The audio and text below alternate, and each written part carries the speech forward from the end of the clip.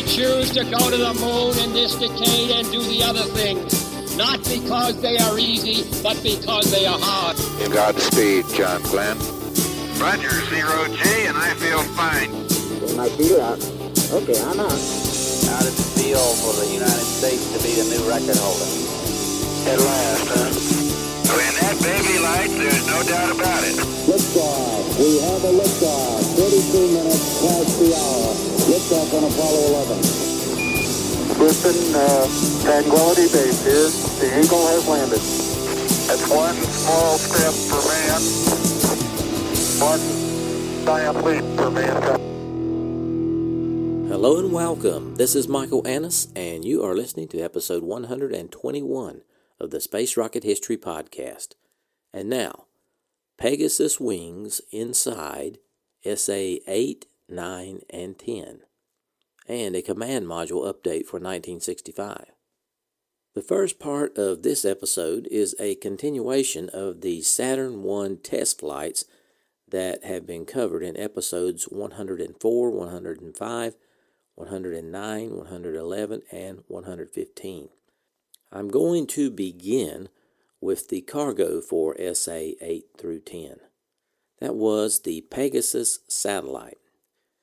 You may recall from earlier episodes that there was a great concern about meteoroid impacts to the Apollo spacecraft while traveling around the Earth and to the Moon. NASA needed to know how much shielding would be required to prevent damage to the spacecraft, which brings us to Pegasus. The Pegasus satellite program was a series of 3 satellites launched in 1965 to study the frequency of micrometeorite impacts on spacecraft. All 3 Pegasus satellites were launched by Saturn I rockets and remained connected with their upper stage, which was the S4 stage that I covered last week. The Pegasus satellite was named for the winged horse of Greek mythology.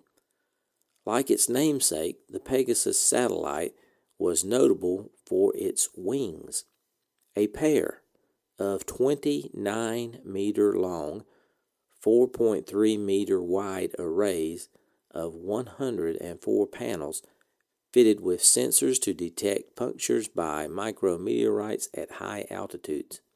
In its stored position, with panels folded inside the Apollo service module, the Pegasus was 5.3 meters high, 2.1 meters wide, and 28 centimeters deep. It was the largest satellite launched up to that time, and the first active payload launched by a Saturn vehicle. Pegasus was divided into 2 major parts: the central section and the wing assemblies. The central section was attached to the launch vehicle's second stage. It provided a mounting place for the deployment mechanism, electronics canister, solar power panels, and sensors. Total weight in orbit was 10,500 kilograms. The Goddard Space Flight Center's Space Tracking and Data Acquisition Network tracked the satellite using the signal of the telemetry transmitter that transmitted continuously on 136.89 megahertz.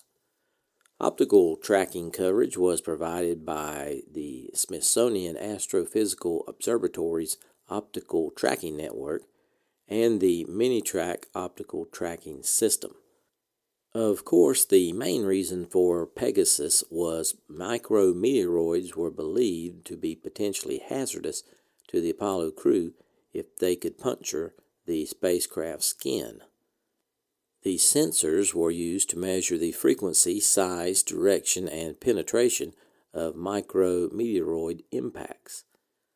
The impact sensors were based on a charged capacitor with a thin dielectric, featuring metal foil on one side and a sheet of aluminum on the other.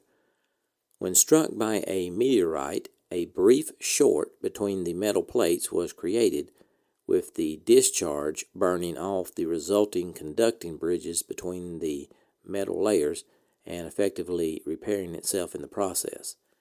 It was this discharge that was recorded as a hit, with onboard sensors relaying information on the frequency and size of the meteoroid and its trajectory. That provided an indication of the power of each recorded hit. The satellite also carried sample protective shields mounted on the arrays. Engineers could compare the performance of protected and unprotected solar cells. This data was important because scientists needed to characterize the environment, including micrometeoroid hazards that might damage the Apollo capsule.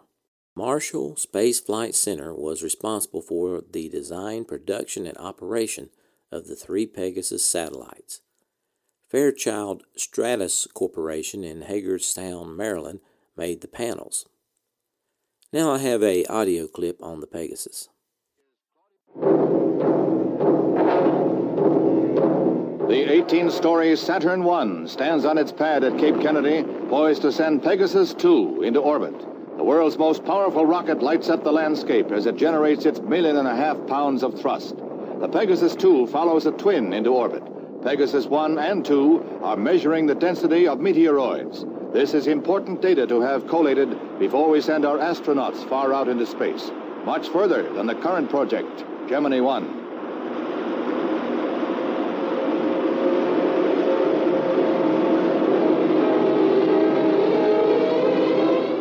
Animation shows how the Pegasus goes through its paces once the hydrogen-powered second stage puts it into orbit, an orbit ranging from 316 to 460 miles high. When the satellite is comfortably in place, it goes into action on its own to thrust out wing-like panels to a span of 96 feet. These will measure the damage tiny meteoroids might cause as they hit a spacecraft with sandblast effect while they speed through the reaches of outer space. Now it's time to move on to SA-9. SA-9, also known as AS-103, was the 3rd orbital test flight of a boilerplate Apollo spacecraft. The first flight of a Pegasus micrometeoroid detection satellite, and it was the 3rd operational launch of a 2-stage Saturn I launch vehicle. You may recall from the first 7 SA flights that this vehicle used the S-1 first stage with the 8 H-1 engines powered by RP-1 kerosene and liquid oxygen. The second stage was the S-4, which had 6 more sophisticated RL-10 liquid hydrogen, liquid oxygen engines that I covered in episode 120. Now, you may be asking, why am I covering SA-9 before SA-8? Well, SA-9 was launched before SA-8. This was because of delays in the industrial contract manufacturing process in which the booster designated for SA-8, supplied from contractor Chrysler, was delayed, being the final stage developed and built at Marshall. SA-9 was therefore ready before SA-8, and as a result, flew first. SA-9 was also a departure from the previous Block 2 Saturn I missions with the inclusion of the Pegasus satellite. This flight also included a command module boilerplate, BP-16, and a launch escape system. There were 12 flight objectives assigned for SA-9. 2 were concerned with the operation of the Pegasus satellite, 8 with launch vehicle systems performance, 1 with jettisoning the launch escape system, and 1 with separation of the boilerplate spacecraft.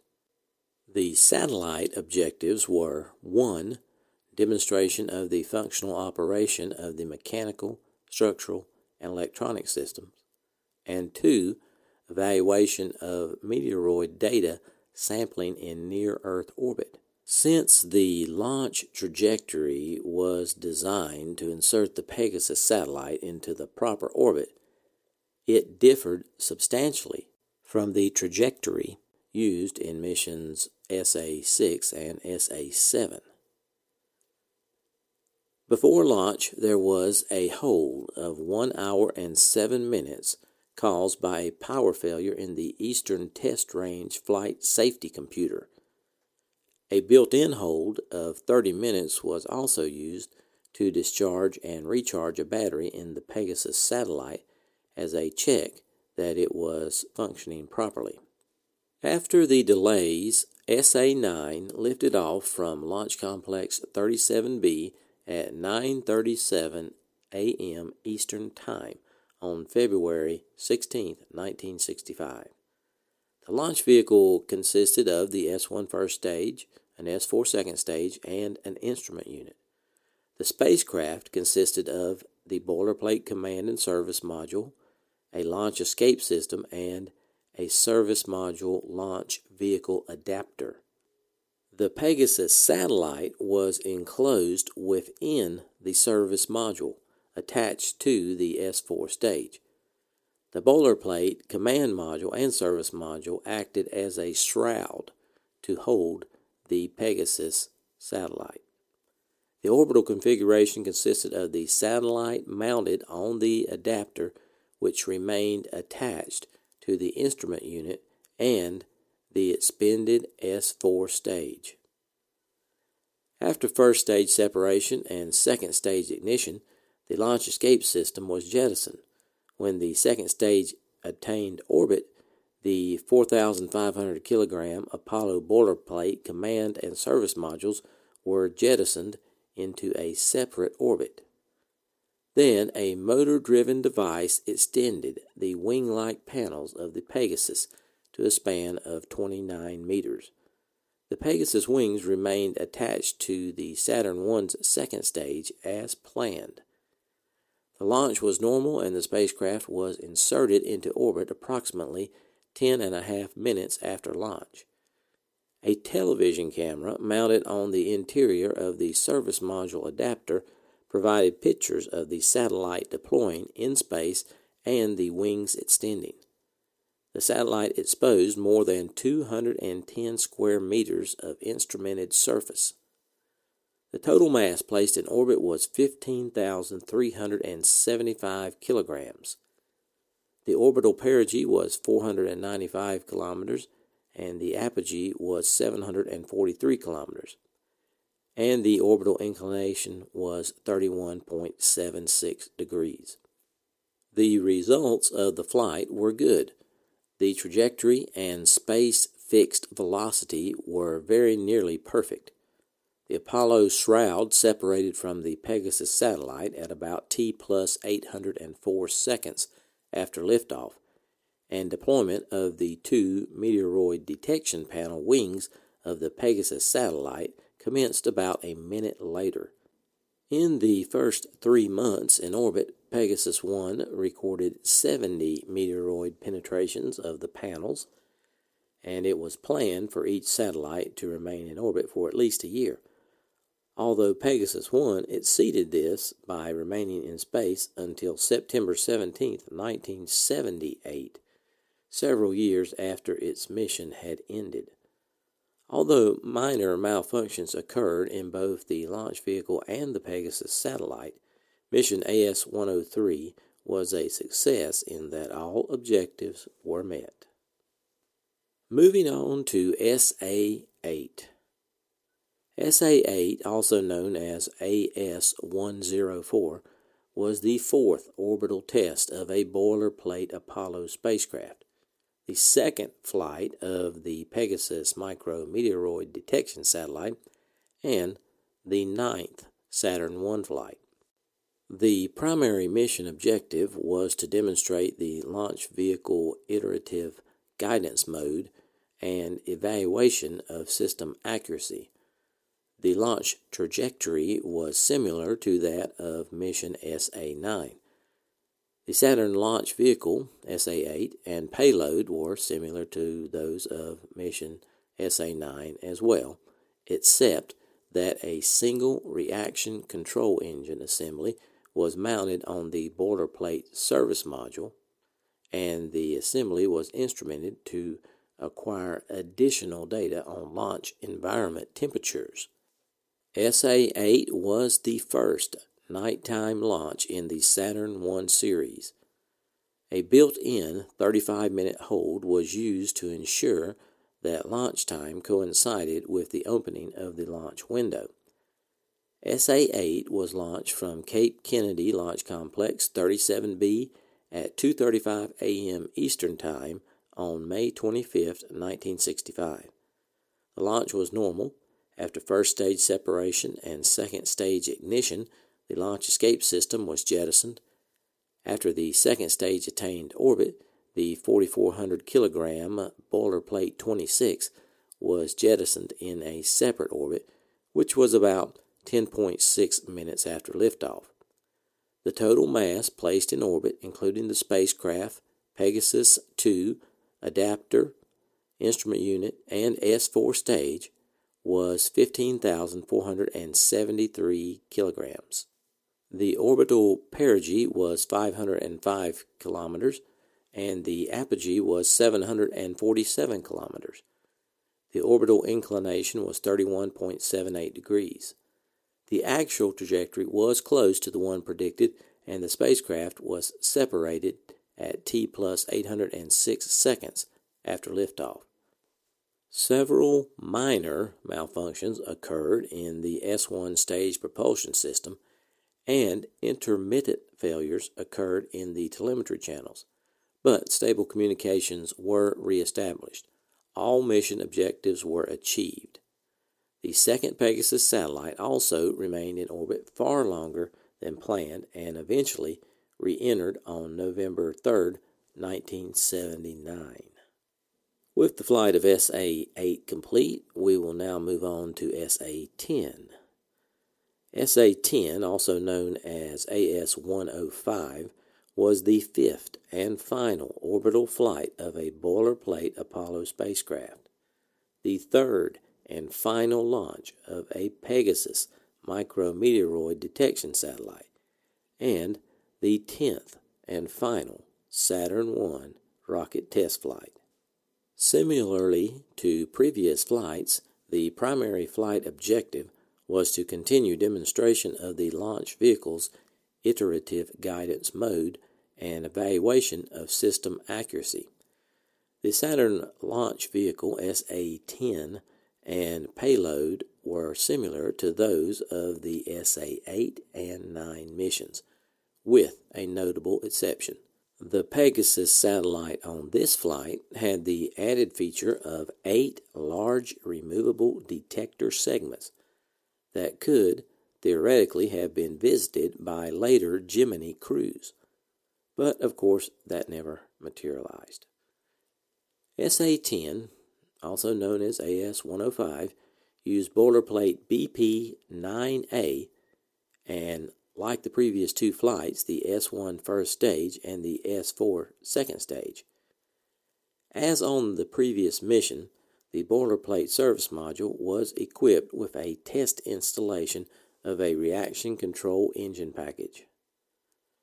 The launch was moved forward from its original date in order to clear the Launch Complex 37B area for modifications and preparations to support its use for the first Saturn 1B unmanned missions. A planned 30-minute hold ensured that launch time coincided with the opening of the Pegasus launch window.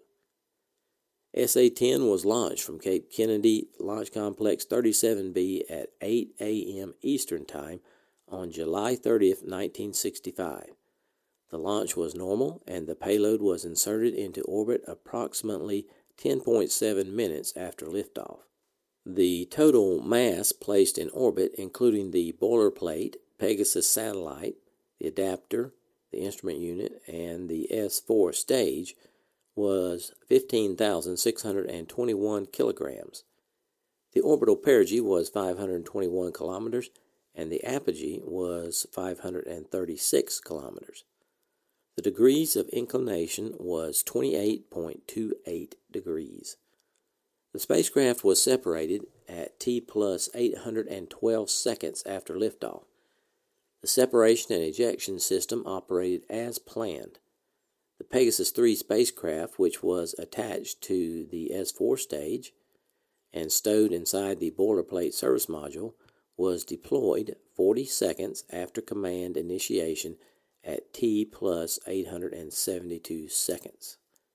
In comparison with prior missions, the spacecraft remained in orbit only a short 4 years and re-entered the atmosphere on August 4, 1969.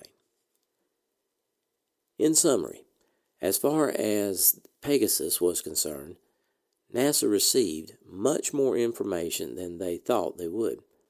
Of course, all 3 Pegasus missions provided the expected data on micrometeoroid penetration, but scientists were also able to gather data regarding gyroscopic motion and orbital characteristics of rigid bodies in space, lifetimes of electronic components in the space environment, and thermal control systems and the degrading effects of space on thermal control coatings. For physicists, the Pegasus missions provided additional knowledge about the radiation environments of space, the Van Allen radiation belts, and other phenomena. As for the SA test flights, all the Saturn I launches were completed successfully and set the precedent for the whole Saturn family of launches through 1975. By the time of the second Saturn I launch, the Saturn V was under development and the Saturn 1B was being prepared to launch a series of Earth orbital developmental flights that would test the manned Apollo and the S-4B stage, which would be used in the Saturn V to take the lunar missions out of Earth orbit towards the Moon. At the time, there was criticism about NASA that the Saturn I series was a program with no real objective, and that Project Highwater and the Pegasus satellites were included merely to demonstrate limited scientific return from the developmental program. But, looking back at the program, it can be argued that the work of the Marshall engineers early in the program helped in the success of the Saturn series throughout pre-launch testing and checkout prior to the final launch preparations. It also saved time and money and directly provided experience in several areas relating to later Saturn 1B and Saturn V missions and in manned spaceflight development in general. Experience was also gained in preparing the Saturn liquid hydrogen stages, the demonstration of ground processing of cluster rocket engine configurations, early versions of the guidance and control systems, boilerplate Apollo spacecraft and test of the launch escape systems, and processing cycles at the Cape and the launch tracking network, and additionally the bonus experiments of Project Highwater and the Pegasus satellites.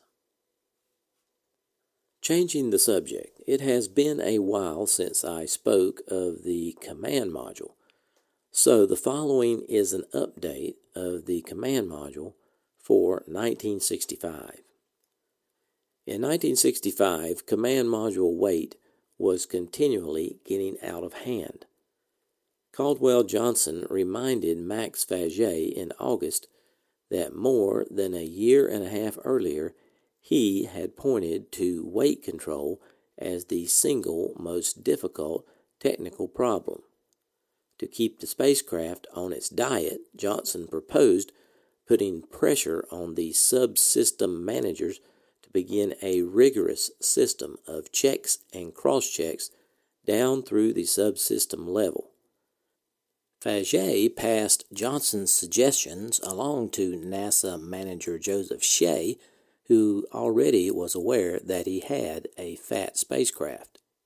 Shea was also being bombarded with warnings about the lack of reliability in the Block 1 command module.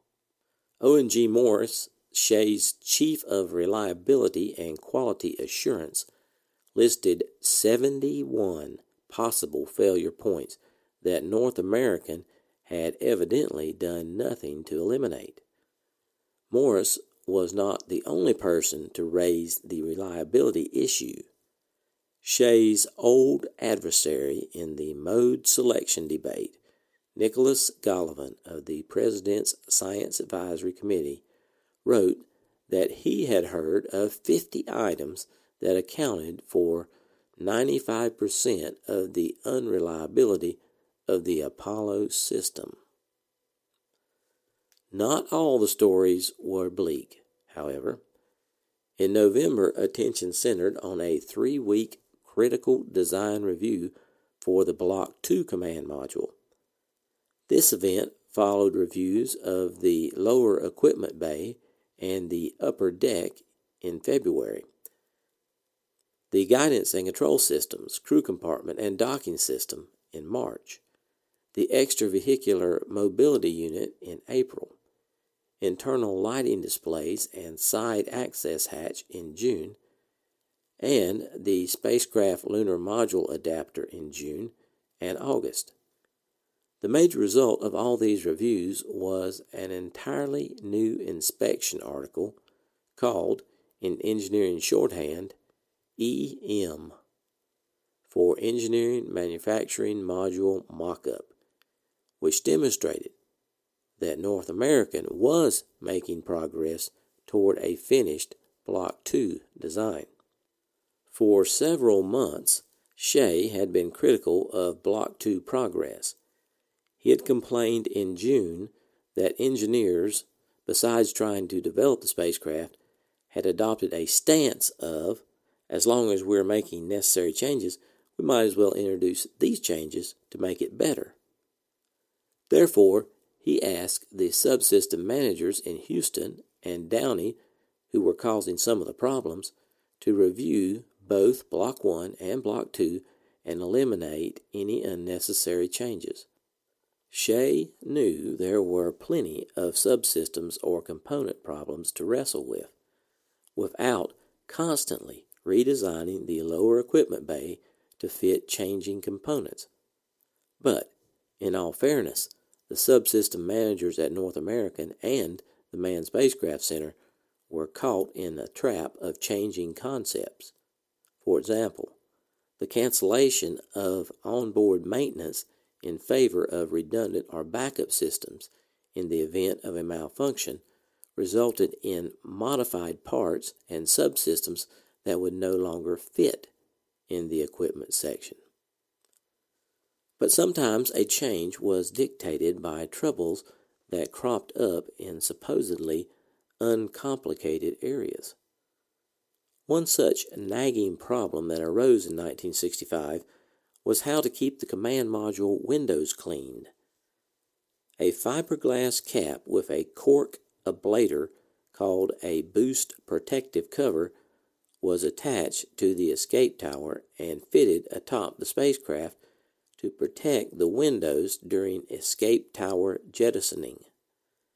When tests showed that the cover would crack and the plumes from the escape tower would deposit soot on the windows and possibly cause other damage, North American used a product called Nomex, which is a nylon material strengthened with Teflon, between the fiberglass and the cork layers of the cover to reinforce it. And in areas where problems were expected to arise, they did. 2 of the tanks, one holding oxidizer and propellant for the command and service module's reaction control thrusters, and the other housing reactants for fuel cells that provided electrical power, were in trouble. The Bell Aerospace Systems Company furnished North American with positive expulsion RCS tanks, a system that forced propellant and oxidizer into the firing chamber where the fluids would ignite on contact. The oxidizer tanks kept failing, and Bell kept trying to fix them in an apparently disorganized manner. Eventually, the trouble was traced to the oxidizer, which had too little nitrous oxide in the nitrogen tetroxide, causing stress corrosion or cracking in the tanks. When the nitrous oxide was more carefully specified and controlled, the tanks stopped failing. The hydrogen and oxygen fuel cell reactant storage tanks, tucked in a service module bay, were also developing cracks. By August, Shea was concerned about whether Beech Aircraft, who supplied them, would be able to diagnose and solve the problem in a timely manner for the early flights. But, with the aid of Langley Research Center, the trouble was traced to a reaction of the nitrogen tetroxide to the titanium used for the oxidizer tanks and tubing. Beech simply installed stainless steel components and the problem ended. Shea found that the penchant for unnecessary changes in Block 2 was shared by some of the guidance and navigation system developers. On a visit to Honeywell in May 1965, he learned that 50% of the stabilization and control circuitry was new. 30% was slightly modified, and only 20% was identical with Block 1 wiring. Although he conceded that many of the changes were warranted, Block 2 had been used to justify non-essential circuits as well. Shea believed that the Apollo office was inviting trouble. The changes had reached a point where more time would be lost in trying to eliminate them. Pressure was applied to make sure that North American kept its associate contractors on both the spacecraft and the guidance navigation systems up to date on changes. Interface control documents would be used to prevent this kind of problem in the future.